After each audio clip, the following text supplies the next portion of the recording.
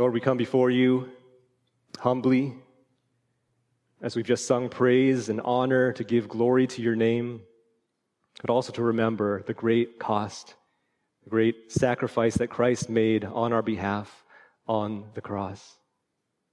And we owe our lives to you, not in any form of repayment for what you've done, for salvation is a free gift, but out of becoming servants to righteousness, slaves of yours to do what is good and right, and to live lives of obedience and holiness as empowered by your Spirit indwelling in us. And we thank you for the great salvation that we have in Christ Jesus. And we pray now that as we look into your word, you would bless our time together, that your Spirit would awaken our hearts and speak to us this day what we are to see and hear and understand, and how we are to live in light of what you have to say to us. We pray all these things in Jesus' name. Amen. All right, well, good afternoon, everyone. Welcome to Zoe Community Church. In case you don't know me, my name is James, and I'm one of the pastors here. And it's a blessing and privilege to be able to open the Word of God together again today. And so if you will, turn in your Bibles with me to 2 Samuel chapter 1. As you turn there, I want to ask you a question. Has there ever been a time in your life where something failed you? Has anything fallen short of your expectations and really let you down? Maybe you were really hyped up for some movie and it was a total flop, or a new restaurant that turned out not so great, or maybe for a while you dated the wrong person, or maybe you got a tattoo that you regret. Maybe your dream career wasn't all that it was cracked up to be. Was there ever a time that somebody or something let you down? My favorite comic strip is Calvin and Hobbes by Bill Watterson. It's about the life and imagination of a clever but mischievous 6-year-old boy and his stuffed tiger. And one storyline I particularly remember and enjoyed was that of Calvin's propeller beanie. How many of you remember what story I'm talking about? All right, I'll tell it to you. It won't be as funny, but I'll tell you the main gist of it. It all starts one morning when Calvin is eating his favorite breakfast cereal, chocolate frosted sugar bombs. And he sees on the box that he can earn an official chocolate frosted sugar bombs beanie. It's a colorful cap with a battery-powered propeller on top. And it's sure to be the pride and joy of any 6-year-old boy I can identify. I love stuff like that at that age. So Calvin, over the course of the next, I think it's about 18 days of comic strips, endures all sorts of trials and hijinks to acquire this propeller beanie. He force eats 4 whole boxes of chocolate frosted sugar bombs until he's sick. And when he finally mails in all the proof of purchases, he finds out he has to wait a torturous 6 weeks for delivery.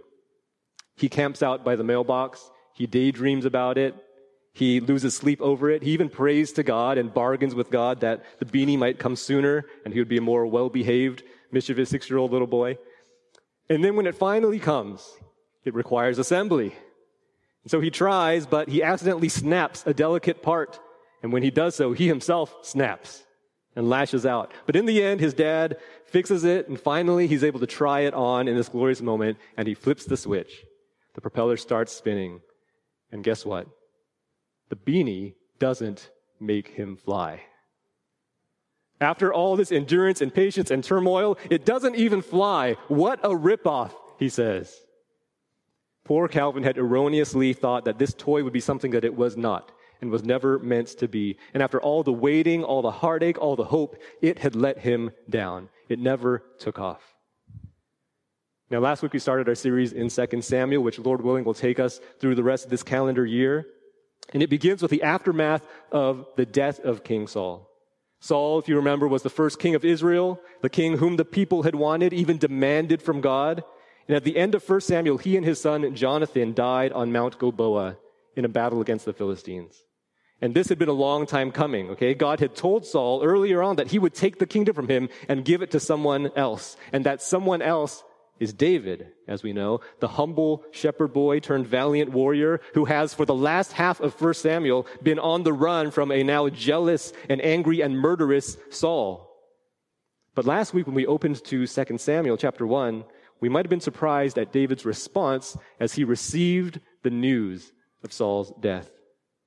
With your Bibles open to 2 Samuel 1, let's look back first at verse 11 from last week's passage, and it says, Then David took hold of his clothes and tore them, and so did all the men who were with him, and they mourned and wept and fasted until evening for Saul and for Jonathan his son.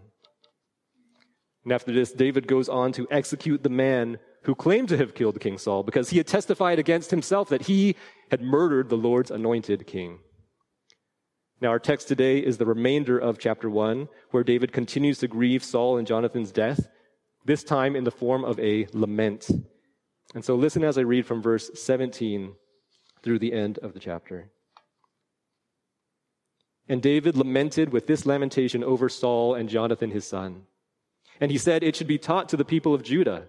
Behold, it is written in the book of Jashar." He said, "Your glory, O Israel, is slain on your high places. How the mighty have fallen. Tell it not in Gath. Publish it not in the streets of Ashkelon. Lest the daughters of the Philistines rejoice, lest the daughters of the uncircumcised exult.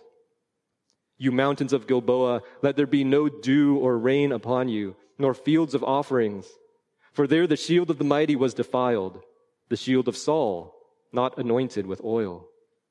From the blood of the slain, from the fat of the mighty, the bow of Jonathan turned not back, and the sword of Saul returned not empty. Saul and Jonathan, beloved and lovely. In life and in death they were not divided. They were swifter than eagles. They were stronger than lions. You daughters of Israel, weep over Saul, who clothed you luxuriously in scarlet, who put ornaments of gold on your apparel. How the mighty have fallen in the midst of the battle. Jonathan lies slain on your high places. I am distressed for you, my brother Jonathan. Very pleasant have you been to me. Your love to me was extraordinary, surpassing the love of women. How the mighty have fallen, and the weapons of war perished. This is the word of God. Now, before we jump into the lament, notice what David doesn't do. Notice what's missing from this text, what he doesn't say. As Pastor Jesse mentioned last week, this is not "Ding Dong, the Witch is Dead."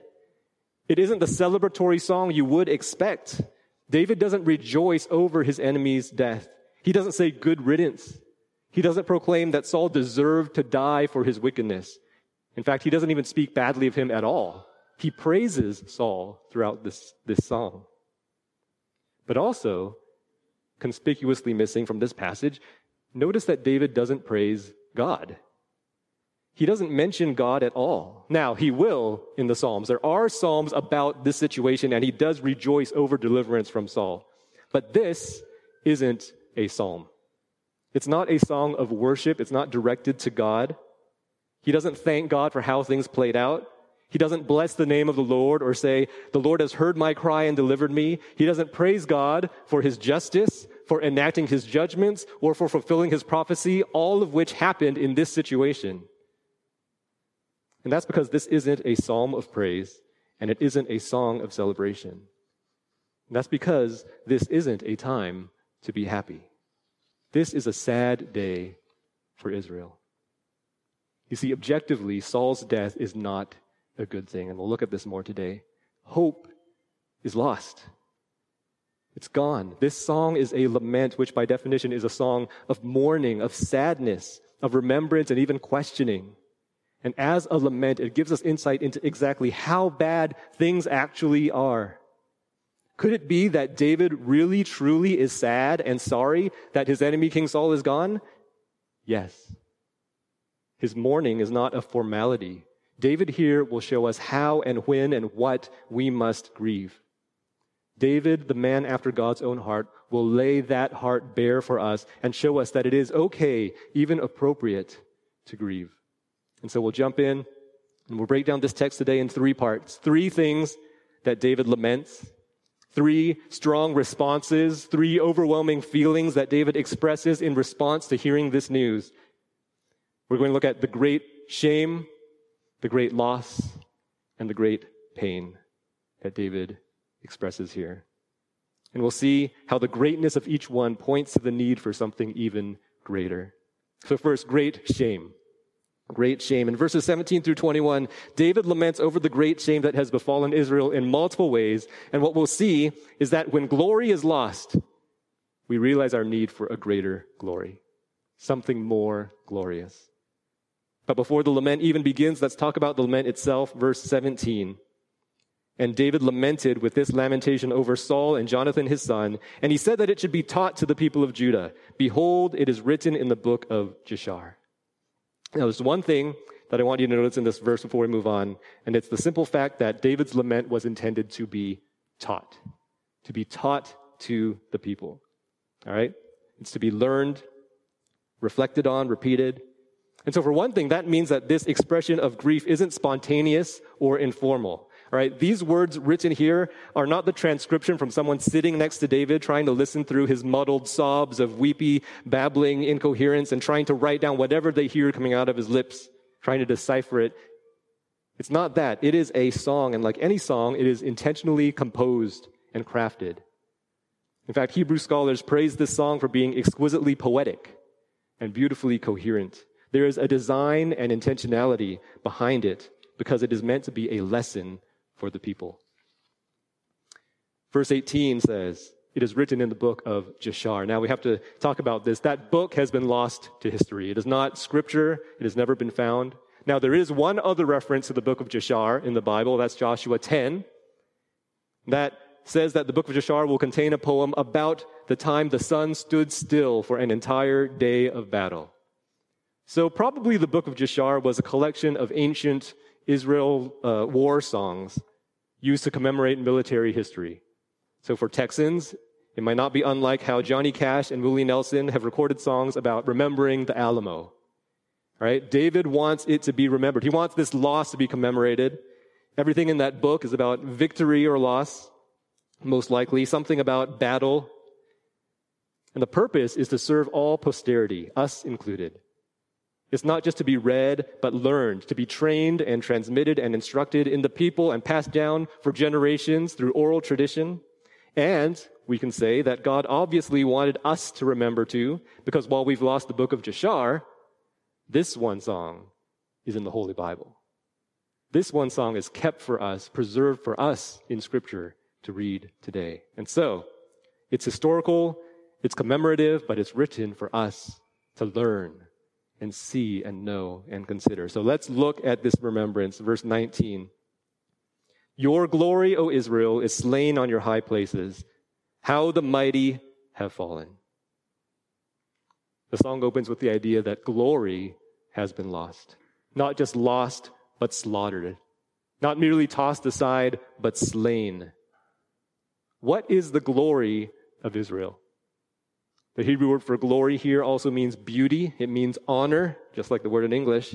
But in Hebrew, this actually, in fact, is the word for an animal. A certain animal, an animal known perhaps for its beauty and its grace.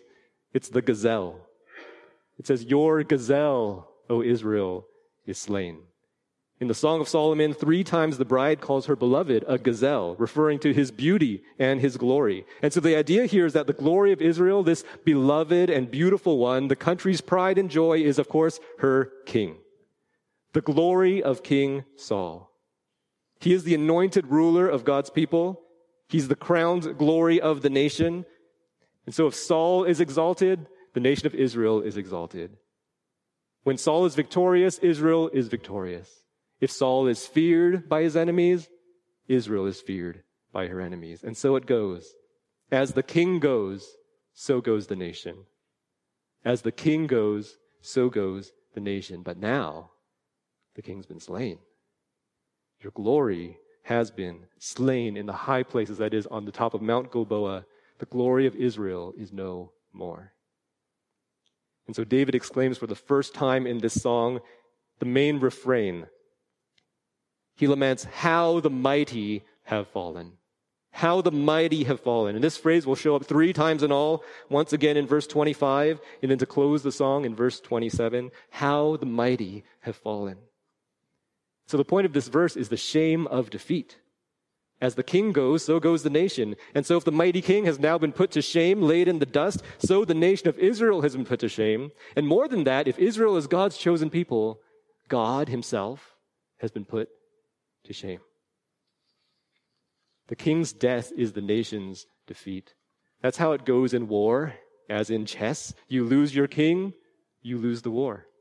You lose everything, power, prestige, the entire kingdom. And the imagery of the gazelle then is so appropriate. Now, last night I watched some deer hunting videos, since I've never gone myself, but I know some of you have. And I think it's really appropriate when you think about this. Imagine a gazelle, graceful and beautiful, glorious in stature, galloping gallantly through the lush meadows when bang! Suddenly, a shot rings out, and immediately its legs collapse under it like snapping twigs, and the weight of its body tumbles forward with its neck flopping lifelessly to the side. It crumbles to the ground like a sack of potatoes. All the other creatures flee. And what a second ago was glorious, majestic, honorable, now lies slain, desolate.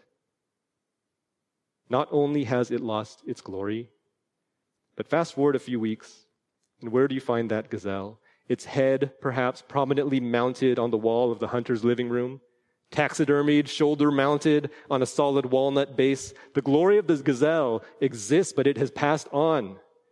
The glory now belongs to the hunter. The glory belongs to the victor. And that's the story here, that in this case, the ones who get the glory now are these uncircumcised Philistines. What a tremendous shame. What a shame. Look at verse 20. Tell it not in Gath. Publish it not in the streets of Ashkelon, lest the daughters of the Philistines rejoice, lest the daughters of the uncircumcised exult.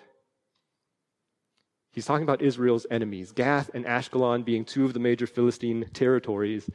The unstoppable reality is the Philistines are going to go and proclaim this good news, the good news to them of their victory. And this for Israel is so disgraceful. Nothing adds to your own shame of loss more than the taunting and the goading of your enemies. And even more so when these enemies that gloat are the pagans, the enemies of God himself. But you know they are going to party. These daughters will come out rejoicing, dancing. That's the tradition of the time. Even the Bible records in 3 different instances, at least occasions when this happened in Israel, where upon victory, the ladies and the young women came out to greet the men of war with tambourines and dancing and singing. This is what they did at the time, but in this case, it's not the daughters of Israel. It's the daughters of the Philistines singing their victory songs. What a shame. And then in verse 21, David turns the shame on the land itself. He says, You mountains of Gilboa, let there be no dew or rain upon you, nor fields of offerings.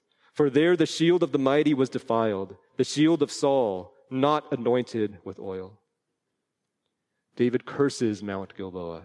Now, sometimes in the Bible, nature is called upon to sing and rejoice before God. Here, nature is called upon to participate in grief, to participate in mourning. The land itself is called to barrenness. There would be no life-giving water, no life-bearing fruit, no harvest, no crops, only death and desolation. And this is David's rationale. He says that upon these mountains, the shield of the mighty was defiled. That is to say, here on Mount Gilboa, the consecrated was desecrated. The consecrated was desecrated. You see, the shield of the mighty one, Saul, was once anointed with oil. This is physically true. Shields in the ancient Near East were usually made of wood, wrapped in layers of leather for strength and protection, and that leather would have to be regularly oiled to keep it supple and effective as a shield, to repel the shots and blows of arrows and swords. Because if the leather dried out, it would crack and become brittle. And so, upon impact from a weapon, it would offer limited protection to the bearer. Saul's shield now lies defiled, stained and tarnished, not with oil, but with dirt and blood, and left neglected and without care, to dry and to waste away. In Saul's case, the anointed armor also points to the anointed man. Here was a man chosen and anointed by God as king, once consecrated before the Lord, now struck down and slain. He's been defeated, rendered useless to protect the people. And he who once was the greatest, set apart for God himself, now lies exposed in dishonor, woefully neglected, put to open shame. Death is the ultimate defilement. And so to summarize these opening verses of David's lament, whether we're looking at the slain King Saul and his tarnished shield, or the gloating, rejoicing Philistines, or the lost glory of Israel, it tells the same story again and again of shame, shame, shame. It's a great shame when glory dies. Now, we're not just talking about King Saul here, but whenever the consecrated is desecrated, it's right for the people of God to grieve. When the Lord's name is taken in vain, when the church becomes a social club, when the word of God is misused and misapplied, we ought to lament. I'll give one broad example. Think about all the stories you may have heard about disqualified Christian pastors, those who have fallen from glory, those who were exposed for their sexual misconduct and adultery, financial misdealings, or intentional tolerance and suppression of immoral and illegal things in their organizations. You all probably have a few people in mind even, and that's a reflection of the state of things right now. Sadly, it's happening more and more often with some very high-profile and well-respected preachers and leaders who we've even loved and followed. The question is, now that you're thinking about that, how do you react when you hear about these things? How do you react when you hear about the consecrated being desecrated, the glory falling? I think I've heard the gamut. Some of us get angry, right? How come this keeps happening?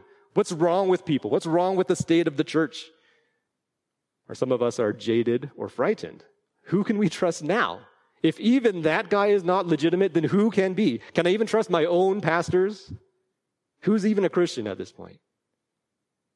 Some of us are proud. That disgusts me. That's despicable. I would never do such a thing. Some are judgmental. I'm glad he got discovered, that dirty blasphemer. God ought to send him straight to hell. Some of us are humble and honest, biblical. We say it could happen to any of us. So we all need to watch out for ourselves. That's good. Now, I've thought many, maybe all of these things, which is why they're on my list as examples. But do you know how we ought to react? It's sad, okay? The reality is it's sad. We ought to grieve. We ought to wail and mourn and weep for these broken men and these broken families and broken churches, and for all who have been hurt and affected, left behind in their wake, and for everyone for whom the gospel message now has had its legs knocked out from under it. When these things happen, when we hear of the next fallen pastor or some egregious sin, it should bring us straight to our knees and throw us on our faces. When leadership is lost, when reputation is ruined, when character is compromised, we ought to grieve because the holy name of our God has been defiled, dishonored, and disgraced. It's not wrong to bemoan the state of the world and the society around us. It's not wrong to start to be critical or kind of question about the state of church today. But complaint and judgment cannot and must not be our knee-jerk reaction. For all of the reality of brokenness and sin in this world, lament is the right response. And let that be what biblically moves us to react, to support and fight for the orphan and the widow, for the poor and the sojourner, and for the oppressed. But we need to turn and look at ourselves as well. In your own life, where has God's glory been slain? Because this isn't just the story of other men's sins, either Saul's or other pastors here today. It's a story of us. How do you respond to your own sin? Do you excuse it and explain it? Do you overlook it? Or do you just know that you're forgiven and move on? David shows us that it is right for us to grieve over the shame of our sin. In a few chapters from now, we'll see him do it himself. Brothers and sisters, is there any work of the Lord's that has been rendered ineffective because of your sin or inaction? Where have you abdicated your own responsibility that God had given you to steward? Perhaps as a husband or a parent, as a friend, as an evangelist to those who do not know the Lord, or even as a participating body member of the Church of Christ? Are there people left suffering in your wake because you set aside the mantle God has assigned to you. Now, I don't say this to condemn you, because I fail in so many of these ways under the same condemnation. But I need to bring this up because if you and I are feeling any bit of shame about the things I just mentioned, and if you have any bit of grief over that shame, then that's the starting point. That's where the Holy Spirit needs us to be. That's where the Holy Spirit wants to work, because shame is not outside of God's ability to redeem. Sure, shame is never the desirable or honorable option, but shame is the appropriate response to sin, even at the very outset with Adam and Eve in the Garden of Eden. Immediate shame. But shame over our sin serves to point us to something outside of ourselves. You see, when the glory of Israel was lost, it brought to light perhaps one significant truth, that what Israel needed was a greater glory than what they had. An undefeatable glory. A forever glory in a forever king. And for us, when glory is lost, it shows us that we too need this greater, more glorious king. Now hold that thought. We'll come back to it at the end. The second part of David's lament is his response to great loss. That's the second point. First, great shame. Second, great loss. Now, if you watch the Oscars, there's always an in memoriam segment that commemorates which celebrities died that year and often also highlights the things we want to remember about them, famous scenes they were in and things like that. Verses 22 and 23 are in memoriam of the great Saul and Jonathan. Now, as we mentioned earlier, even though we know there are a lot of terrible things David could say and has experience about Saul, David only praises him. And now David might be living by that old adage, only speak well of the dead.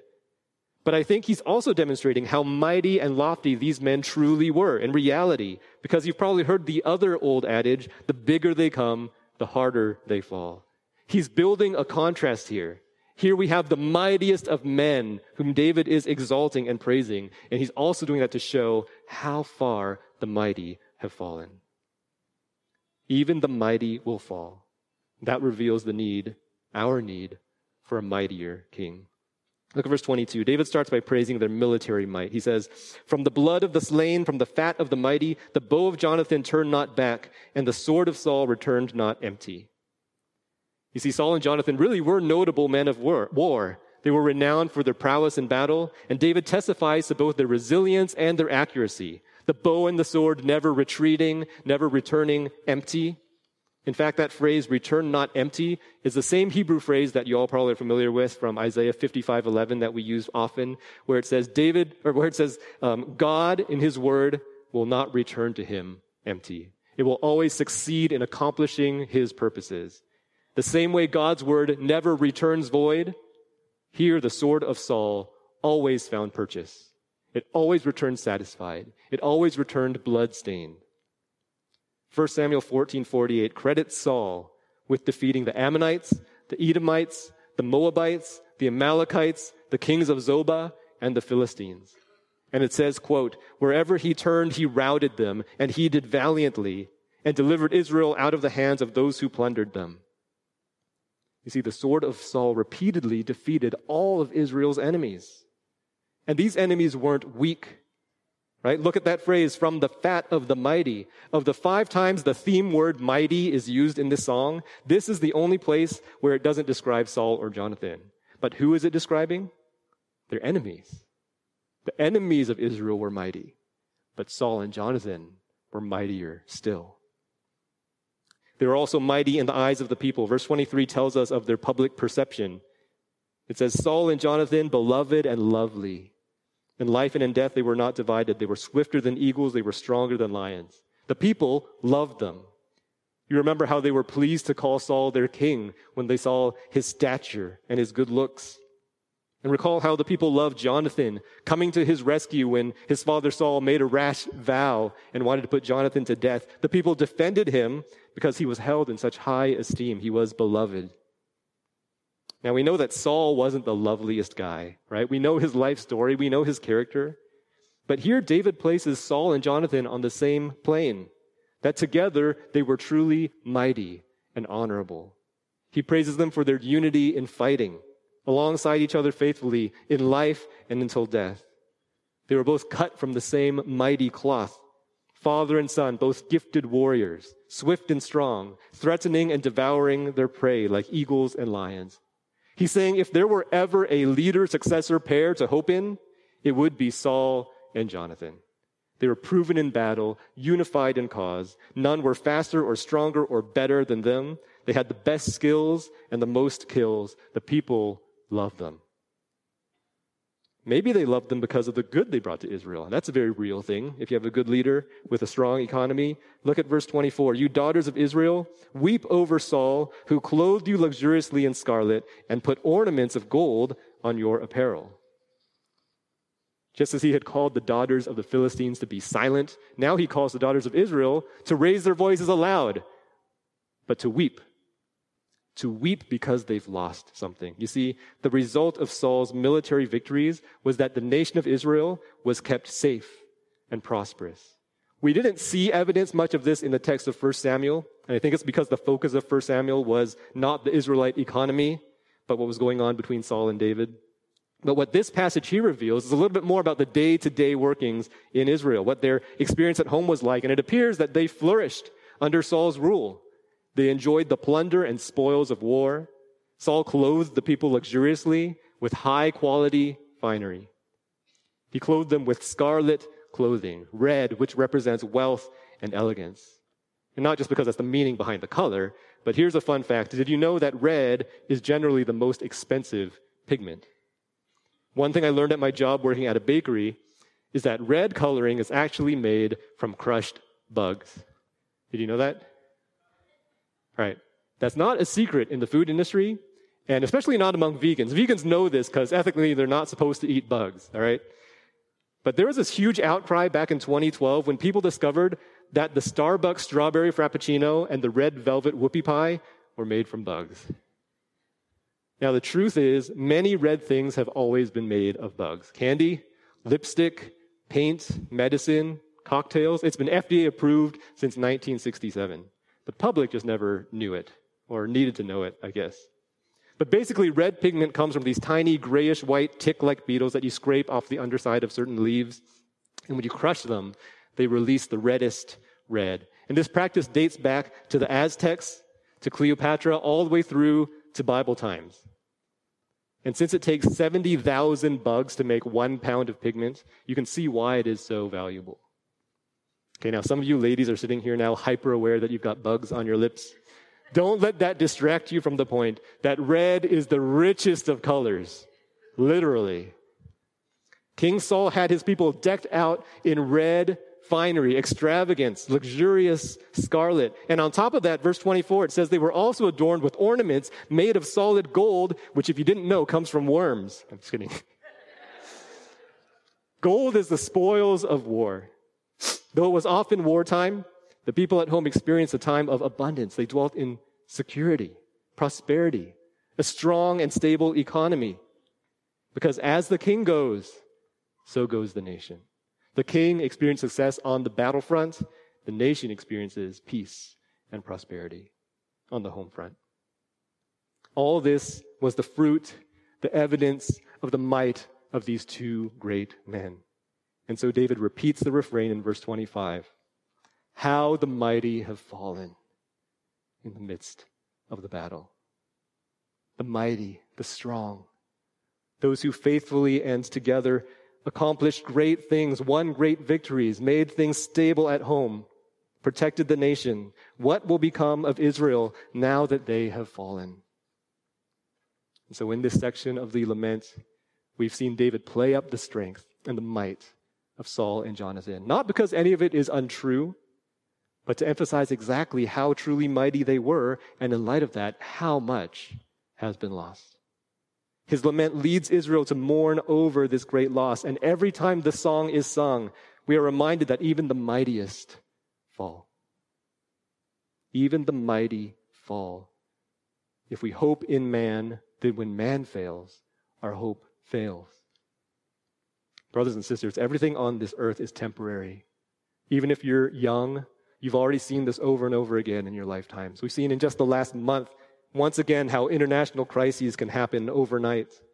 Or in the last 2 years, it's become so apparent what we can't take for granted surrounding health and work and government.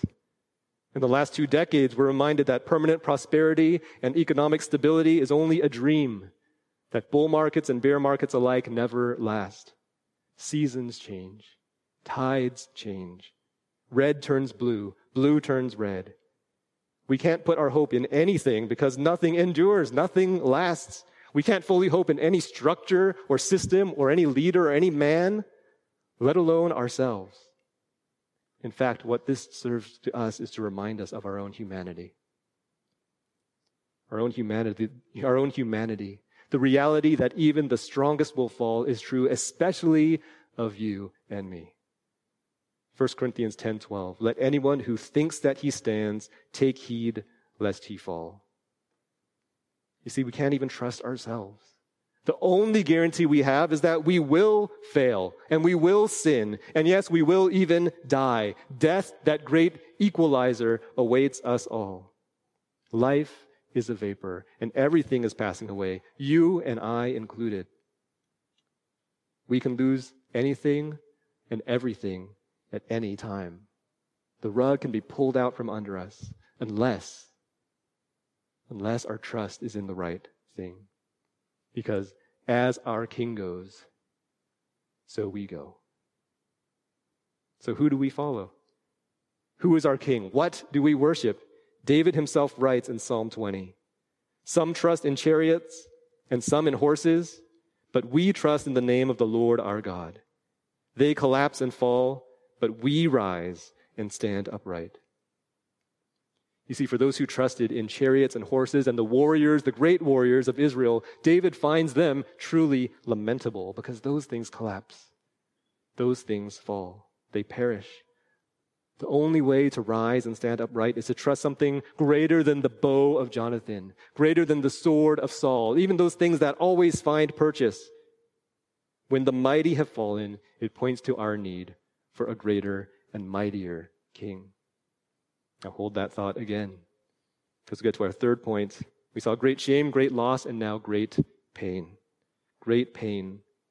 In the final stanza of this very public lament comes a sentiment that is shockingly private. And what David's pain will show us is that when we suffer the loss of a beloved, we need a more lasting love. Starting at the end of verse 25. Jonathan lies slain on your high places. I am distressed for you, my brother Jonathan. Very pleasant have you been to me. Your love to me was extraordinary, surpassing the love of women. David's grief now shifts from Israel's national loss to his own personal loss, his relationship with Jonathan. And in losing Jonathan, David has lost more than his leader or his prince. He's lost something more valuable than the economy, worth more to him than all the scarlet cloth and gold in Israel. He's lost his dearest, most treasured friend. Now remember, who is Jonathan to David? He was a kindred spirit, right? Like him, he was a man of war, courageous, who sought after God and trusted him for victory. When the Bible speaks of them, it says that their souls were knit together. They loved each other as their own soul. Now that's closer than a friend. That's closer than a brother. That's closer than a child or even a spouse. Because while some of those relationships are your blood or your flesh, none of them are your soul. David and Jonathan truly loved each other as themselves. In verse 26, he says, very pleasant have you been to me. And that is actually the same word from verse 23. It should say, you have been very lovely to me. In fact, he continues, your love to me was extraordinary, surpassing the love of women. Now, if you have questions about that, we studied the idea of covenant friendship back in 1 Samuel 18, so you can go back and listen to that if you want to. But just to summarize, this is not describing a sensual love or a sexual relationship. Rather, it is a deep friendship marked by covenant devotion. I mean, even if you just look at all of David's relationships at face value, I think it's pretty easy to argue that his friendship with Jonathan was deeper than all of his marriages, right? His first wife, Michal, she loved him, but at this point, she'd been given away to someone else. It's not for a few chapters more that he'll be able to get her back. And when he does, she's going to hold him in contempt and rebuke him for dancing, and God's going to condemn her for that, right? She doesn't have his best interest in mind. Abigail, Ahinoam, his 2 current wives, we don't know or hear much about. And of his future wives as well, The Bible doesn't speak much of them except to name them. The only one we know best is Bathsheba, and even their relationship as we know it begins only explicitly sexually. There's no personal connection. There's no bond. But who among people is willing to die for David? Jonathan. Jonathan's loving devotion is recorded for us, demonstrated again and again and again in his actions. Jonathan pleaded with his father Saul for David's life. And when Saul did not relent, Jonathan is the one who warned David to flee. And then Jonathan nearly gave his own life for David, narrowly evading a spear thrown by his own father. And to top it all off, Jonathan, you'll remember, the eldest son, the true prince of Israel, first in line to the throne, even said to David in 1 Samuel 23, "Do not fear, you shall be king over Israel, and I shall be next to you." Jonathan was willing to always be second to David, to cede his rightful throne to God's anointed one. All that to say, it is understandable that David's grief over Jonathan is worse than losing a wife. He's lost his most beloved, his dearest friend, part of his own soul. And so it is in deep anguish that David laments, "I am distressed for you, my brother Jonathan." He grieves deeply because he loves deeply. This is no longer about international affairs or what lies in store for the nation of Israel. This is what's going on in his personal life. This hits close to home. In our own lives, it's one thing when we hear about a tragedy. We read that someone was hit by a drunk driver, or someone got cancer, or lost their home in a natural disaster, or we get an Amber Alert on our phones. And that stuff doesn't really click in our minds. It doesn't really affect us except as news or information to process. But it's a different thing entirely when any of these things happens to someone you know, to family. It derails your whole world. So it is with David. He concludes the lament with a third refrain, verse 27. "How the mighty have fallen, and the weapons of war perished." The weapons of war are Saul and Jonathan. They are the warriors. And the final word of this song leaves us with this finality of despondence, of hopelessness. They have perished. They're destroyed. They're utterly gone. They're blotted out. Everything we had, everything they were to us, the friendship, the love, the loyalty, was no more. They're gone, and we are left alone. It's kind of strange that such a personal thing would make its way into this public song that's meant to be taught and repeated. But David keeps his sentiment no secret, because there's a reality to grief. David shows us how personal pain can be. The reality is that things do really personally affect us, possibly deeply. And so what's the answer? Maybe our temptation is to keep our guard up, especially in this day and age. We don't want to get hurt. We'd rather turn a blind eye because ignorance is bliss. Or when things get hard, we'd rather remove ourselves from the situation, distract ourselves with mind-numbing vices, lose ourselves in fantasy. We become detached and apathetic, happily hardened and calloused against pain. C.S. Lewis has a wonderful quote on love. This is what he wrote. "To love at all is to be vulnerable. Love anything and your heart will be wrung and possibly broken. If you want to make sure of keeping it intact, you must give it to no one, not even an animal. Wrap it carefully round with hobbies and little luxuries. Avoid all entanglements. Lock it up safe in the casket or coffin of your selfishness. But in that casket, safe, dark, motionless, airless, it will change. It will not be broken. It will become unbreakable, impenetrable, irredeemable. To love is to be vulnerable." It's true that love may lead to grief. We live our lives knowing full well that we will all suffer at some point in this life for various reasons. We will all experience the great loss, even of the nearest and dearest to us. And death will always serve as a reminder that things are not right in this world, that we live in a world marred in every way by sin and by the fall. Brothers and sisters, the reality is life hurts. We live in a world that is broken, and this broken world affects us. The shrapnel hits us. There is collateral damage, and we, because of our sin, are already broken ourselves. And so we need to look outside of ourselves, outside of this fallen world for the solution. When what we love perishes, we need to turn to the truer and permanent love of the Lord. We need to look to a loving friend who will not die, a love that does not perish. And so we'll tie it all together. I ask you to hold on to a few thoughts. We'll bring them together here. In Calvin and Hobbes, Calvin often said things that were wise beyond his age. And in this series, while he was waiting for his propeller beanie to come in the mail, he had one moment of insight. And he said, "For each day that goes by, I figure the odds are better that it will come the next day. So my hopes get higher and higher before they fall." It's awful. And life is like that. When one thing doesn't fulfill us, we turn to the next, placing our hope in seemingly progressively greater and greater things, and they fail us. They all let us down. King Saul was supposed to lead Israel to victory, or so they thought. King David, as we'll see this year, will be miles ahead of King Saul, but he will also fail in many ways. And that's why this series in 2 Samuel is called King of Kings, because David himself is also not the greatest king. He points to someone greater. Today we considered great shame, great loss, and great pain. And our three conclusions were these. When glory is lost, we need a greater, more glorious king. When the mighty fall, we need a greater, mightier king. And when what we love perishes, we need the truer and more permanent love of the king. And if you're a Christian here today, you know exactly where this is going. It is unveiled. But if you aren't a Christian, I have the greatest news ever for you today. Shame, loss, and pain are all real. And David knows of anyone that a king is not the answer to these problems, because in this case, the death of a king caused these three problems. The reality is we need something better. A better king. A king who cannot die. A king who will never fall. A king who is the true glory of Israel. And here's the good news.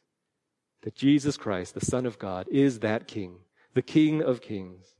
All of David's lament looks forward to and points to this perfect king who will come.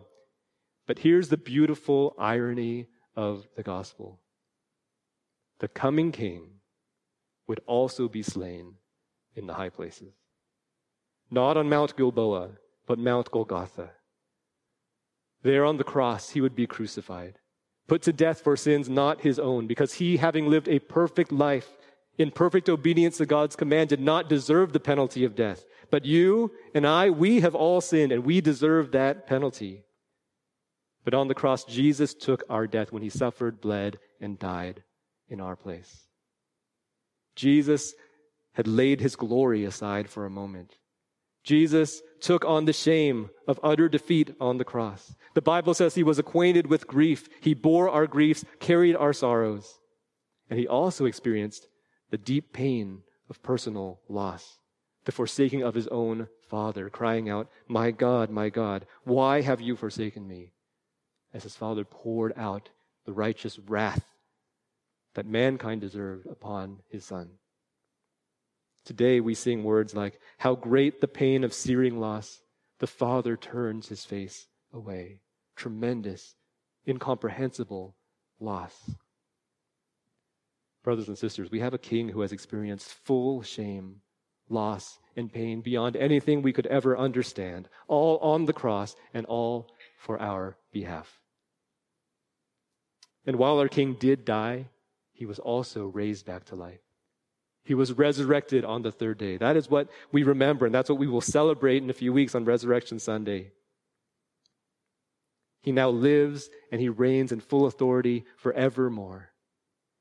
And we exist to live and love and serve him. Today, if you believe this truth, if you confess your sins before God and repent, if you believe that Jesus Christ, the Son of God, came to die to take away your sins, to pay your penalty on your behalf, and if you commit your life to follow him and serve him as king, you too can be saved. And you can know and be certain that this is what you have to look forward to in eternity. Revelation 21, verse 3-4. We'll close here. It says, "Behold, the dwelling place of God is with man. He will dwell with them, and they will be his people. and God himself will be with them as their God.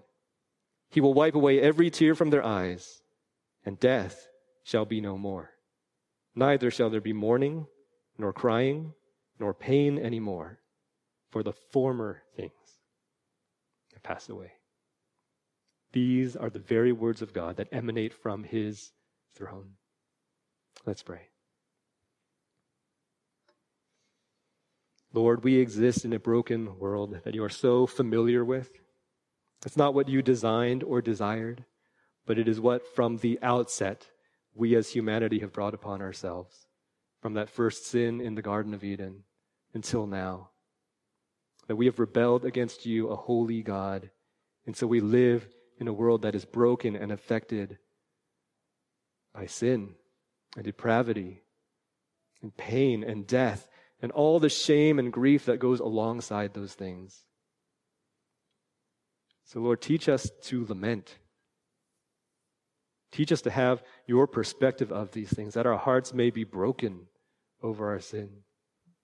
Even as we prepare now for communion, Lord, soften our hearts and humble us to approach with contrition and repentance and brokenness over our own sin, not the sin of others. Just thinking of where we have fallen short and how much we continue to need our great and perfect Savior King, Jesus Christ our Lord. Amen.